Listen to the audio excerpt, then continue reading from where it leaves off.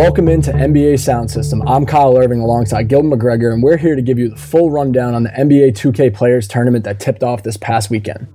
Now, if you're sitting there wondering what is the NBA 2K Players Tournament, and this is the first you're hearing of it, don't worry, we have you covered.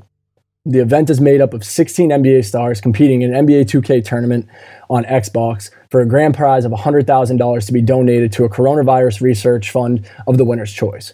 Each matchup is nationally televised on ESPN in the United States with a live stream window of the two players competing, which made for some good conversation, but even better trash talk.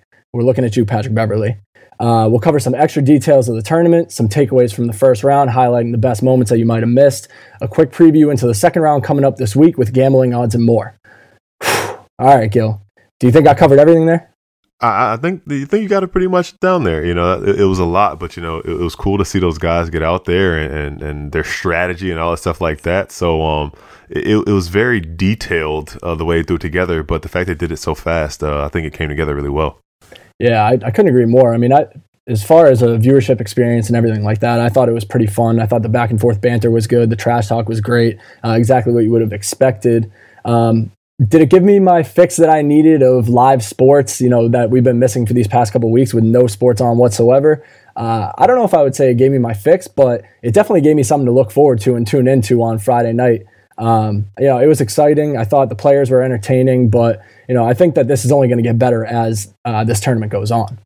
Yeah, I agree with you. You know, it's one of those things where I was kind of, once they announced it, I was looking forward to it the same way. Not the same way I look forward to like a game or anything like that, or an NBA game, an actual game with actual action.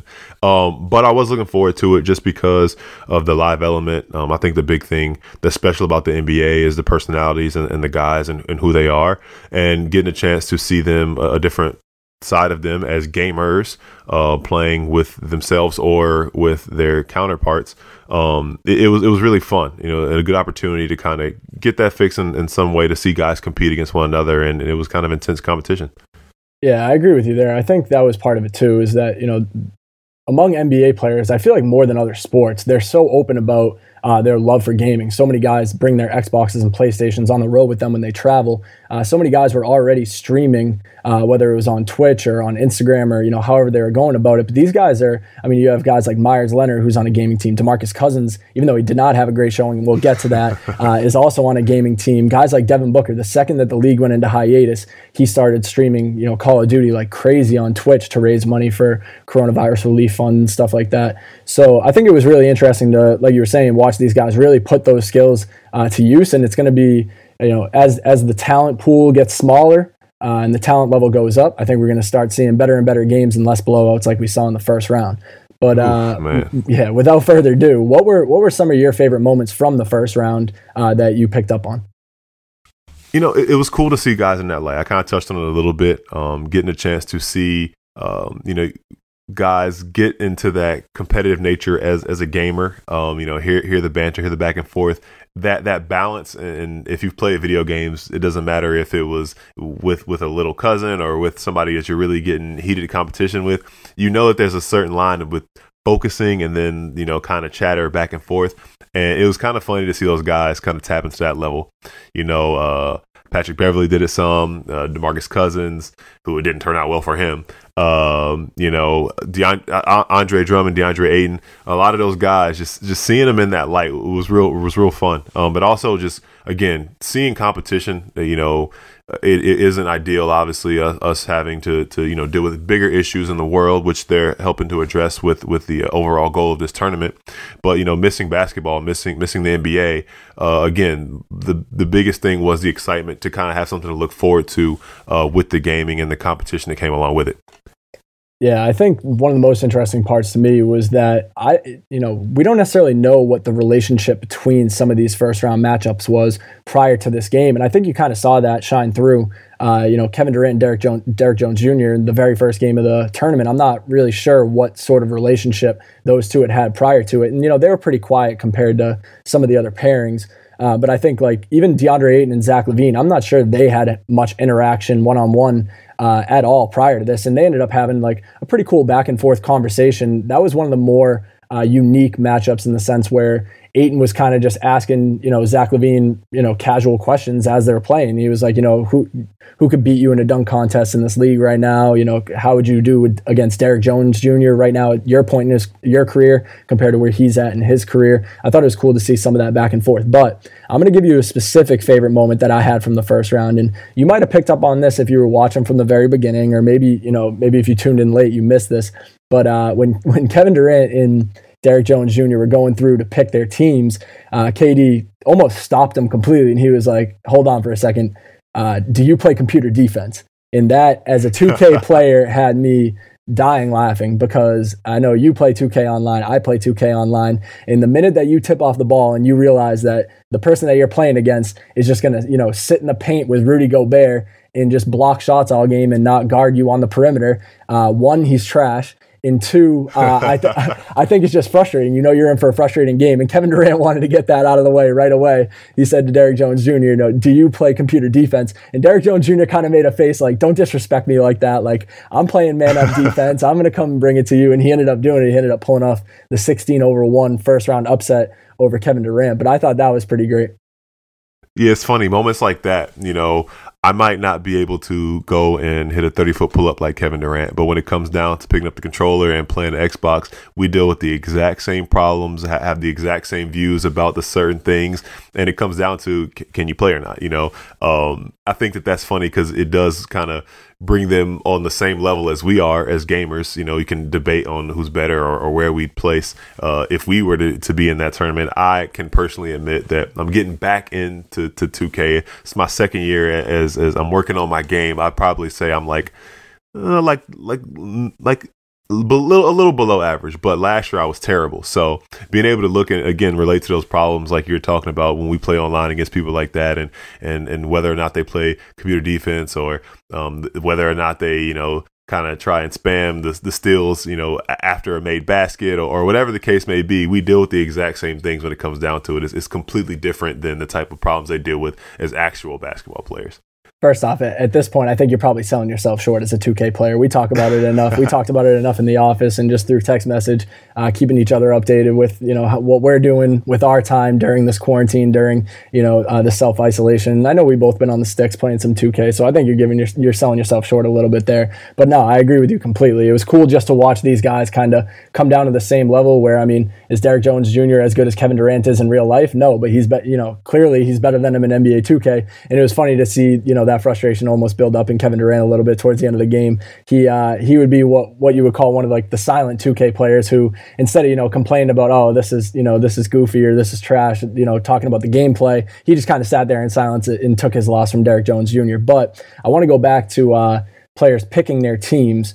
So first off, something that I forgot to mention in the intro is that of all the 16 stars that are in the tournament, they were forced to choose 8 teams that they could run with throughout the entire tournament. The first 2 rounds are single elimination, where the semifinals and finals are best 2 out of 3. So potentially, if you were to go to all the way to the finals and play a 3-game series in the semifinals and finals, you would have to use all 8 teams. So there is some strategy involved in, picking 8 solid teams that you're comfortable with, 8 really good teams. We saw a lot of people pick the Bucks and the Clippers and the Lakers and, elite teams of that level. But there's also some strategy involved in leaving some of those teams for the later rounds in case you make it that far. So that brings my question to you. Did it surprise you that more players picked teams like the Bucks and Lakers and Clippers right away to get out of the first round? Do you think that's a strategy that you would have taken on? Yeah, I think it comes down to it again, kind of comfort and familiarity with the team. Depending on how much you play. I know they asked somebody, who they play. I think it was Devin Booker. He was saying I try to play with a little bit of every team to kind of get familiar with other teams. But when it comes down to it, there's certain teams that you're just better at playing with than others. Actually, on NBA.com right now, I did my takeaways from the first round, and I broke down who chose what team. And you mentioned the Bucks. Everybody that chose the Bucks won. The Bucks were 4-0 in the first round. So obviously, if you really want the security of getting to the next round, that seems like a safe choice to go. But for the other teams that did advance, there were 2 guys that chose the Lakers. Montrez won with his own team in the Clippers, and DeAndre Ayton won with the Rockets. So, you look at it that way. Now they still have the Bucks, in their back pocket to be able to go with. So it's an interesting way to kind of look at it. I wouldn't say there's a right or a wrong way to go about doing it, but I feel like I'd be a little more confident if I still have the ability to choose the Bucks going down in a must win if I'm playing for a championship or a spot in the championship rather than using them to get out of the first round. I don't know what your take on it is, though. Yeah, I mean, if you're an NBA fan who doesn't really play 2K and you tuned into this just to get your NBA fix, I think you would have realized very quickly that Giannis is just as dominant in video game form as he is in real life. Trae Young had like 16 points and 16 assists with Giannis at halftime in his absolute blowout win over Harrison Barnes. He almost finished with a 40-point triple-double, I'm pretty sure. But yeah, I think what surprised me, I'm not sure I would have gone with the Bucks right away. I know, like you said, that can almost solidify your spot in the second round as all four players that chose the Bucks advance to the next round. But I'm actually kind of surprised. I was expecting to see more players play with their own team right off the bat. I know that makes it tough for, a guy like Trae Young who, say, he picks the Hawks and all of a sudden Harrison Barnes is like, all right, I'm going to be the Bucks, and you're at a significant mismatch. But I would think that players would be pretty comfortable playing with their own player. And kind of like we saw in the battle between Montrezl Harrell and Domantas Sabonis, who each picked their respective teams, the Pacers and the Clippers. And Trez had some fun with his own player. He was throwing down dunks. He was getting hyped about it. It was entertaining to watch. But it'll be interesting to see, as these players advance further on and they start to weed out some of these elite teams, we might have to see Trae Young playing in the semifinals in a game 3 with his own team, which I think could make, for a good viewership experience if, he's yelling at, if in real life Trae is yelling at virtual Trae to try and go to the NBA finals or the 2K Players Tournament finals or whatever. I think that could get interesting. But were you surprised that some of the players didn't pick their own teams? A little bit, Devin Booker had the funny reaction with the Suns about not picking himself and not being a fan of how he plays in virtual life, which is a topic to get into in itself. But I do think there's two ways of looking at it. Maybe guys are just realistic and understanding how the virtual world works and knowing that, maybe they know the limitations of themselves in that world or know the limitations of their team because they play so often with their own team. Or on the flip side, they could be so familiar that they want that security of getting past with the win with the Bucks or with the win with the Clippers or whatever the case may be, in order to down the line when it comes down to it, and another guy is kind of out of his elite picks as well, and it comes down to either you're playing with your own team or playing with the team who you aren't as familiar with. Maybe Trae Young does really know how to play with the Hawks and doesn't miss with himself or Kevin Huerter. Or, there could be something else like Derrick Jones Jr. The Heat are a sneaky team. If you learn how to shoot with some of the shooters they have on that team, he might be really familiar with doing that as well. So maybe some of those guys are saving it for down the line. It'll be interesting to see who decides to play with their own team eventually and when they decide to do it. Yeah, and I want to back you up a little bit to the start of that sentence there where you were talking about Devin Booker and his reaction to not picking the Suns as his team. So, for those who aren't familiar with the situation, it caused a stir on NBA Twitter, you could say. Michael Porter Jr. and Devin Booker were in the lobby going to pick their teams for their first round matchup. And MPJ made a joke to Devin Booker saying, hey, how about I'll run with the Nuggets and you run with the Suns?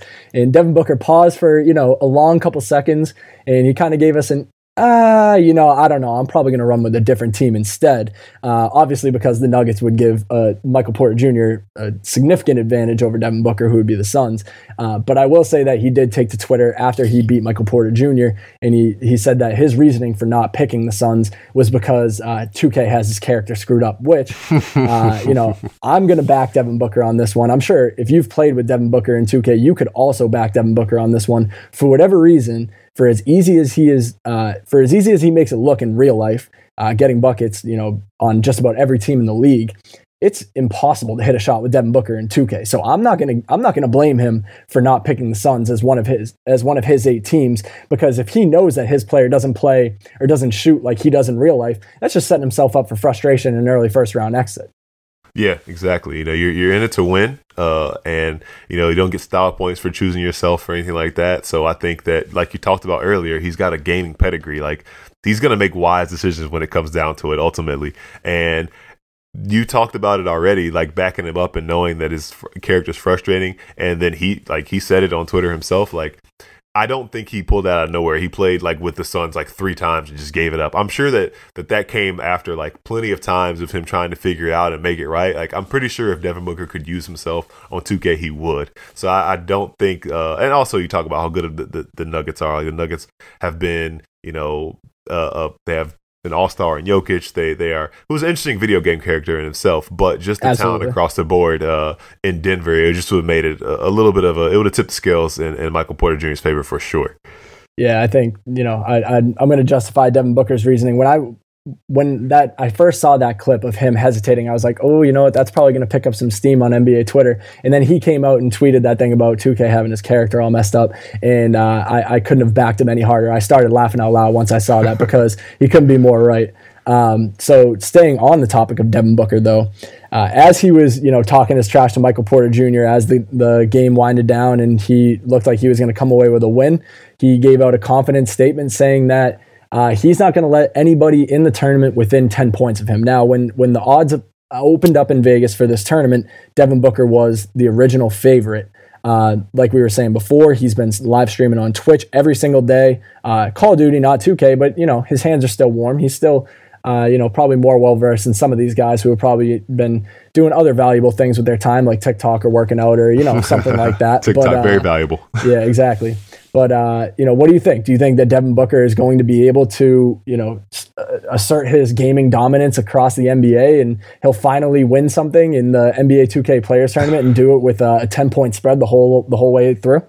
That is a bold claim. I think that there is absolutely too much talent out here for him to do that. Like you talked about, especially like if he gets to the best 2 out of 3s, like when you play somebody enough, like they're gonna be familiar enough to kind of like figure some things out to where like they're probably going to be able to make it interesting, if he's able to continue to advance. So I think that there's he's a gamer. He's a guy who gets it done. And obviously we talked about it. He plays on the gaming team, regardless of what game it is. He knows his way around the sticks and knows how to make himself look good on there. But there's just absolutely no way. I don't think he can be that dominant that long. If he does, he gets the crown for sure. Absolutely.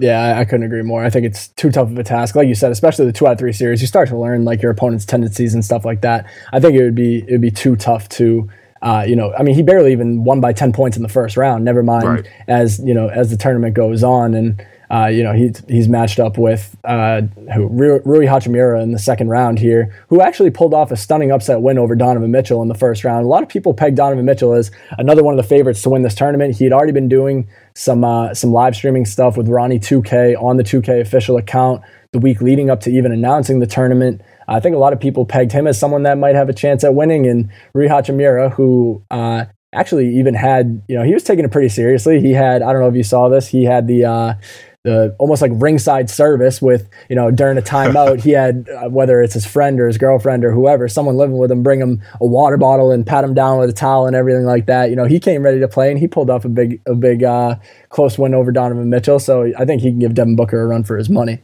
But that moves us on to 2 of the ugliest losses. Speaking of point spreads, 2 of the ugliest losses in the tournament. My goodness. Where do you want to start? Harrison Barnes or DeMarcus Cousins? Either way, I mean, let's go in order of who lost by the least to who lost by the most. We can open up with Harrison Barnes because it happened first, and in that moment of watching it, you're thinking nobody could lose worse than this. So we could get into that and how that went and where he went wrong from the beginning, which is probably his team selection, right?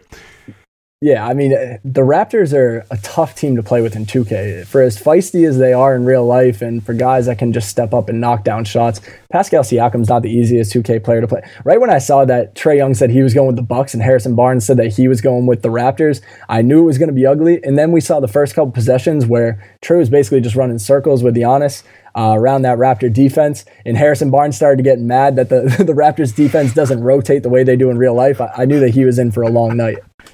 Yeah, I think he just it almost feels kind of on brand that Harrison Barnes went with a pick that would make sense in real life. Because the Raptors are a team that, I mean, one, they beat the Bucks. It's a very different looking team, but they beat the Bucks last year in the postseason, and they always, like you said, are a feisty team. They give the Bucks a good fight. They're the class of the Eastern Conference. They're the defending champions until somebody takes them off the throne. That being said, some of those things that are intangible, that aren't really measured well, that the Raptors just have, that it factor doesn't really translate into the video game world. So when it comes down to it, who's going to be the guy who's dominant and who could just shut everything down and make it difficult for the other team? If a guy has Giannis, then you need something to kind of counter that. We talked about nobody's figured it out yet because the Bucks are 4-0, but at least you try to counter it with a LeBron, or maybe counter it like the Sixers have done in real life with Ben Simmons and Joel Embiid. But going with the Raptors in the virtual world, you have to really, really be familiar with them and know what you're doing to be able to do that. And Harrison Barnes, is evidenced by the 42-point loss, was not familiar with them. Yeah, man. Josh Hart took to Twitter. He was the first one that I saw that tweeted at Harrison Barnes, and he was like, "Man, how do you sign up for something like this and then take a 40-point L on national TV? I mean, it's not a great look." Trae Young was someone who is clearly taking this tournament very seriously. He tweeted right when he woke up the day that the gameplay was aired on Friday, and he was like, "It feels like game day." He's seemed like he's taking it very seriously. Where Harrison Barnes, maybe his beard isn't giving him the benefit of the doubt. Harrison Barnes had the running thing going where he was saying that he wasn't going to shave his beard until the Kings got back to 500. Harrison Barnes looked like he just had woken up, thrown on the headset, tossed the Xbox on, and was ready to play. And his loss, the result showed that exact same thing. That brings us to kind of like Gil was just saying. Like you were just saying, we thought that was going to be the biggest loss of the night, and all of a sudden, or the first round, I should say, and all of a sudden, DeMarcus Cousins. I mean, what happened with DeMarcus Cousins? Like, you talk about like things escalating really, really quickly. Like I watched that one, and we watched the beginning, and Andre Drummond just jumps out on him, and he's hype, kind of the Andre Drummond that we noticed that's in the studio making music, real fun, fun-loving guy, getting really hyped, getting really excited. Then Boogie comes back, and Boogie's like, yeah, you got excited too early. Da, da, da. I'm like, oh, this is gonna be a fight. It's kind of like the equivalent of what we'd expect to see them battling on the block. Goes into the halftime up by 7, and then it was like a completely different game. Like I don't understand, and I've taken some bumps and bruises. I've been on the right end of blowouts and the wrong end of blowouts, just like anybody who's played games long enough. But I've never really seen a game where you thought you were in for the first half of it, and then just literally have no chance. How do you get outscored by 45 points in a half? They're not playing 12-minute quarters. Like how I don't understand how that even could happen. But that was mystifying, and it was. Because it was close in the first half, it's like a different kind of blowout than Harrison Barnes blowout. But because he lost by 50, it makes it worse, right? Absolutely. I mean, it was almost like if the live stream video recorder wasn't on DeMarcus Cousins the whole time, it's almost like one of those moments, when you're a kid and, DeMarcus Cousins is playing his friend online in the basement. It's a 7-point game, and all of a sudden he forgot to put his laundry away, and his mom's at the top of the stairs, DeMarcus, and he has to run upstairs, and his little brother or something has to finish the second half and blows the game by 45 points. Like that's 52 points. Sorry, that's basically what this looked like. And for DeMarcus Cousins, I mean, he's on a gaming team. Like once this self-isolation quarantine stuff started, DeMarcus Cousins took to Twitter to show that he's joining. I think it was NRG Gaming. Which is mostly first-person shooter games like Fortnite and Call of Duty. But, if you're on a gaming team of any sorts, you can't be taking 50-point L's on national TV. Like, come on, DeMarcus. You got to imagine that the rest of the gamers on his team have been blowing him up, giving him a ton of crap in the group chat, because that just can't happen. Absolutely. You bring your shame upon the gaming team. We use the same reason to give praise to Devin Booker to say, oh, well, he's playing different kinds of games, but he's gaming. So he's got the hands are warm. He's ready. He's in that gaming mode. Well, what's going on, Boogie? Like, where is that for you? Like, how I don't understand, because again, he had that calm confidence, that kind of no nonsense attitude when he was, and obviously it was in a joking manner, but just telling Andre Drummond to calm down. I fully expected him to just hang around and then make things interesting and make Andre Drummond kind of regret getting excited too soon. But it was the exact opposite of how I envisioned that game going, and learned a lot and earned a lot of respect for Andre Drummond as a gamer as well. I think he might be a dark horse candidate to win. Yeah, absolutely. And I think like going into that first round matchup, that was expected to be one of the better matchups because Boogie and Andre Drummond are both such well-known gamers. But moving on to what I thought was the highlight of the first round, the best part of the entire first round, which you probably could have assumed when you looked at the slate of games in the first place, was Patrick Beverley's trash talk. That was the talk of the tournament the first time. When I wrote the preview, the tail of the tape for the first round matchups, I made a slight suggestion to Hassan Whiteside that, he might have been better off playing the first round with his microphone unplugged completely, just so, you're taking Patrick Beverley's trash talk out of the game. Do you think that was, do you think Patrick Beverley's blowout was a product of he was just talking so much trash that it got in Hassan Whiteside's head and he wasn't playing his game, or is Patrick Beverley just this good at 2K? I kind of have a feeling that Patrick Beverley is that nice. Like, I remember there was like a screenshot or like a picture that circulated on Twitter like a year or two ago, and it was like some NBA players tournament of a 2K tournament similar to this, and Patrick Beverley had won, and he has claimed for years that he is the best 2K player in the NBA. And as we know, Patrick Beverley is a guy who, again, has a lot to say. We see him do it, for 48 minutes during a game, 82 nights a year. And one thing that he kind of said while he was playing, and he was in his mode during the game with Hassan Whiteside, was when he was playing overseas, he had nothing to do but play 2K. So he spent, however many years he was before he came and eventually made his NBA debut, just playing 2K all the time. And apparently, those things kind of stick with you. And year over year, he's just become better and better. And his trash talk and energy and everything that he brought, one, gives you an idea of what players have to deal with in real games, because I'm sure it's like 10 times as worse doing an actual game. But two, it was by far the biggest highlight of the first round of the tournament.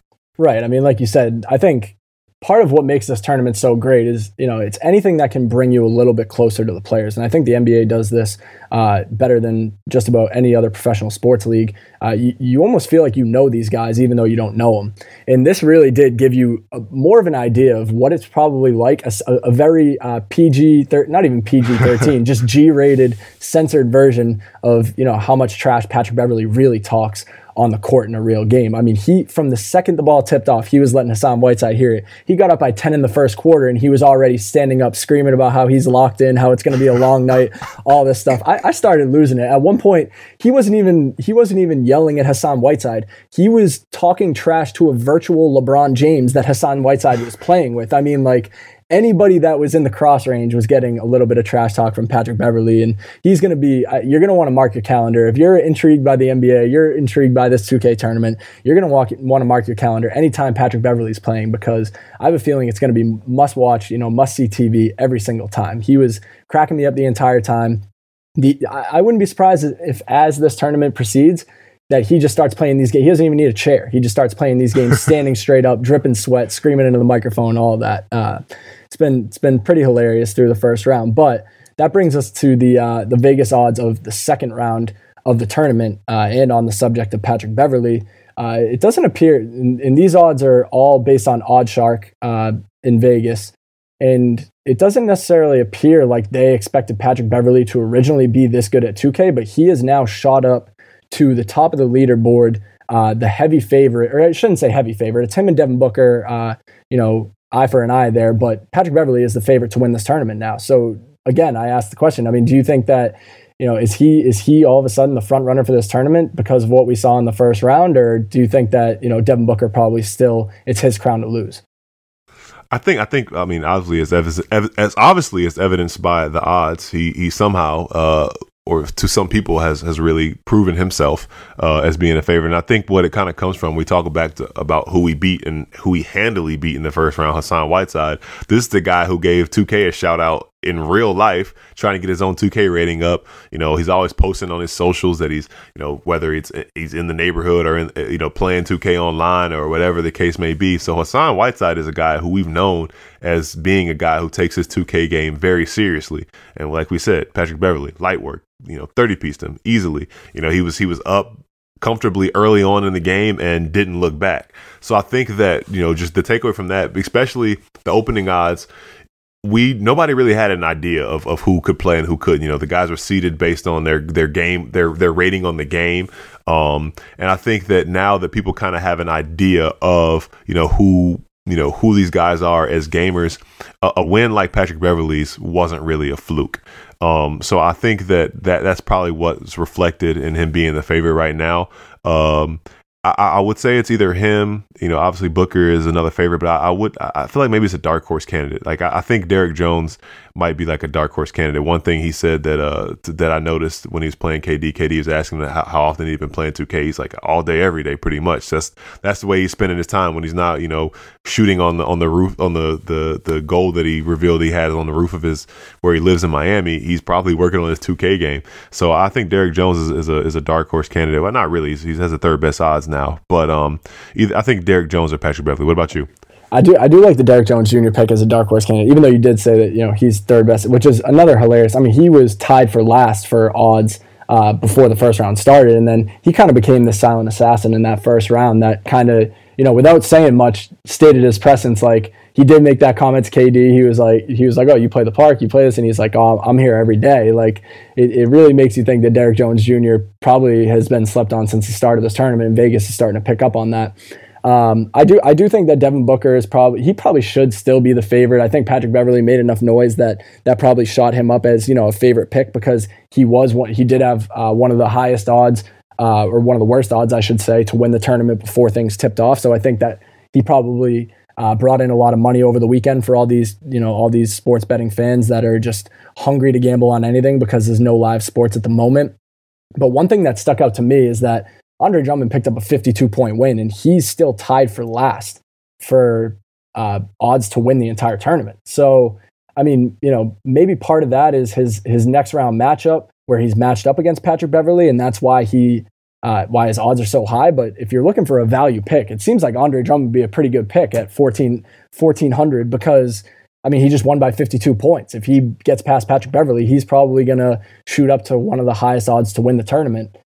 So I like Andre Drummond as my sleeper pick to win this thing. But yeah, so that brings us into the second round preview, where we just said that Andre Drummond is taking on Patrick Beverley. Some of the other matchups that we're looking at: Trae Young faces off against DeAndre Ayton. Derrick Jones Jr. has Montrezl Harrell, and Devin Booker takes on Rui Hachimura. Which matchup are you looking forward to the most in this second round? Anything involving Patrick Beverley. Sign me up. Anything involving Patrick Beverley is going to be fun. Andre Drummond it's kind of a funny balance too, because Andre Drummond's kind of had, like I said, like the real happy-go-lucky, like excited energy, where Patrick Beverley's like got all the intensity, and they're both kind of talking in their own special ways. And kind of on top of what we were talking about with Patrick Beverley and his choice of team was the Bucks in the first round. He had plenty of quotables, including time to get freaky Greek, which he said a number of times. He called himself the cheat code that was controlling Giannis, and also the dubs he was smelling. And he wasn't talking about the win. He was talking about a 20-point win. So looking forward to seeing who he chooses and the trash talk that comes with it based off of whatever team that he chooses moving forward. And honestly, knowing Patrick Beverley, he wouldn't surprise me as being the guy who eventually chooses the Lakers and then just kind of does a 180 on what he initially said about LeBron when he plays with LeBron. And also the type of stuff he would say about himself if he plays with the Clippers would be worth watching as well. So I'm pretty excited to see what he has in store for us in the second round. I pray that we get to see Patrick Beverley play as virtual Patrick Beverley. I think that would take away the whole tournament. That would be incredible. I just feel like he would be up out of his chair screaming, let's go Pat, locking up, whether it's LeBron or whoever it may be that he's playing against when he finally does get to pick the Clippers. But to go elsewhere, I'm going to go with the Devin Booker Rui Hachimura matchup, just because, like I said, Rui's kind of a dark horse in a sense where a lot of people picked Donovan Mitchell as a favorite to win this tournament, and he ended up proving his worth and advancing to the next round. And now you have Devin Booker, who's out here claiming, he's going to get a minimum of a 10-piece on every single player that he plays against. I think Rui could be a good dark horse in that second round matchup. And, I think that's a matchup that you might want to look out for an upset.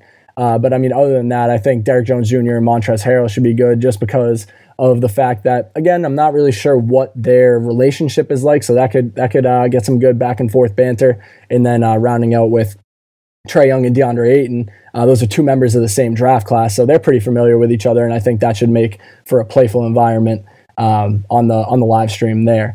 But to wrap things up here, we're just gonna kind of give you a little bit of an idea of some of our favorite 2K moments, favorite 2K players. So I'm gonna swing it over to you, Gil. Who is your favorite player to play with in NBA 2K20 right now? And second part of the question, who would you say is the most dominant video game player that you've ever played with?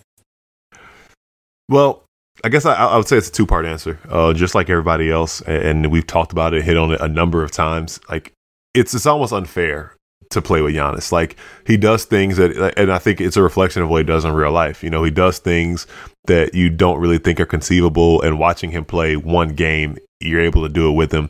He gets you out of some sticky situations. He can kind of make up for a lot of your shortcomings as a player on the video game, whether it's Euro stepping across the lane and dunking on three people, or making something out of nothing and spacing out the shooters. Giannis is incredibly fun to play with, and alongside somebody who's a similar version of that, which is the second part of the answer as well, LeBron. If you are familiar enough to be able to play with him in 2K20, you can be able to do some similar things with him. I think the most recent win I got online, and a little drought right now, but most recent win I had online was with the Lakers, and took over with LeBron and Anthony Davis late. So LeBron is a really fun player to play with, which is very, very remarkable considering that he's definitely the most dominant player I've ever played with. It was NBA Live 07. I don't know if anybody can take a trip in the Wayback Machine. I don't know if you remember this, but you remember the Freestyle Superstars they had on NBA Live? Yeah, of course. So the Freestyle Superstars, if you are unfamiliar with that, if you're young and listening, it's kind of like the takeover we have on NBA 2K20 now, where these guys are a certain superstar archetypes pretty much. And there were 8 possible ones, 6 offensive, 2 defensive. LeBron was 6 of the 8. So inside scorer, outside scorer, power finisher, high flyer, playmaker, and outside stopper. And the way they had it set up on the game was you click the right analog stick and you can toggle through whatever you want. So you're driving down the court with LeBron and you decide you just want to dunk on everybody. You can just click the right stick and just dunk on everybody. If you want to hit a fadeaway, click it, shoot a fadeaway over anybody. There's literally nothing that the defense could do to stop what he did on those games, which is just crazy to think that game came out in 2006. And here we are 14 years later. LeBron is still an unstoppable video game character if you know what you're doing with him. Yeah, I actually remember when they came out with those freestyle things, and I think it was NBA Live 06, the one with Dwayne Wade on the cover. Right. I feel like Steve Nash was one of my favorite players growing up, and it seemed like that freestyle stick thing was like the first thing that really made Steve Nash like more like he is in real life. You felt like you were playing with an MVP Steve Nash once they got that in the game, because like you're saying, you're on the fast break. If you decide you want to pull up for 3 with, a sharpshooting Steve Nash, he has that badge. Playmaking, he has that badge. He had like the finishing badge, like all this stuff. This is before, sorry, not badges, the playmaking cycle or whatever it was called back in the day. But I just remember that was the first NBA Live where I feel like Steve Nash was really replicated like the MVP that he was in real life. But back to NBA 2K20, I'm gonna actually have to side with Trae Young on this one. His first round opponent asked him Harrison Barnes asked him who he felt was his favorite player to play with in NBA 2K20, and he said Damian Lillard. For years, I feel like I've been calling him Video Game Dame. I don't even know if that's like a real nickname that other people call him, but Damian Lillard is like the easiest video game player to play with right now. I mean, he can shoot from deep. He can, kind of glitch out and dunk on everybody because he does kind of have that athleticism in real life. He locks up on defense. I have a lot of fun putting up buckets with Damian Lillard on NBA 2K20. And I've had a lot of recent losses going against people who choose the Portland Trailblazers because Dame is really, really, really hard to stop on defense. So I get where you're coming from with that. Yeah, absolutely. I mean, just like in real life, once he gets going, it seems like he doesn't miss, and he doesn't have a funky shot like Devin Booker, like we were talking about. It's nice and smooth. He's easy to score with. I'm going to go with Damian Lillard for my favorite player to play with in NBA 2K20. As for most dominant video game player of all time, I'm going to go with Derrick Rose in NBA 2K12, the year after that he won his MVP, making him the youngest MVP in league history. At this point, the kind of engine of the game wasn't as smooth as it is now. It wasn't as realistic as it is now with defense, with, you know, how you can really feel the body contact when you're trying to drive by someone, so on and so forth. It kind of felt like almost like a 2004, like Madden 04 Mike Vick-esque, where you could kind of just, you know, drop out of the pocket and just kind of scroll around and, you know, just run circles around the defense if you're holding turbo. Like, that's kind of what it felt like playing with Derrick Rose in NBA 2K12, where, you know, you just get a rebound, you immediately outlet to Derrick Rose, you hold turbo and just tap X, and he dunks it every single time. I mean, the amount of times that I scored 40 points, 50 points, even 60 points with Derrick Rose, where I felt like I was gonna, you know, make my friend smash my controller against the wall in my basement. It seemed like Derrick Rose was, you know, the most dominant video game player of all time. But that'll do it for us today on our coverage of the NBA 2K Players Tournament, which will continue later on this week. If you're looking for more information on the 2K Players Tournament, you can find it on NBA.com, where we have you covered with previews and takeaways and all things of that sort all throughout the tournament. For Kyle Irving and Gilbert McGregor, catch you next time.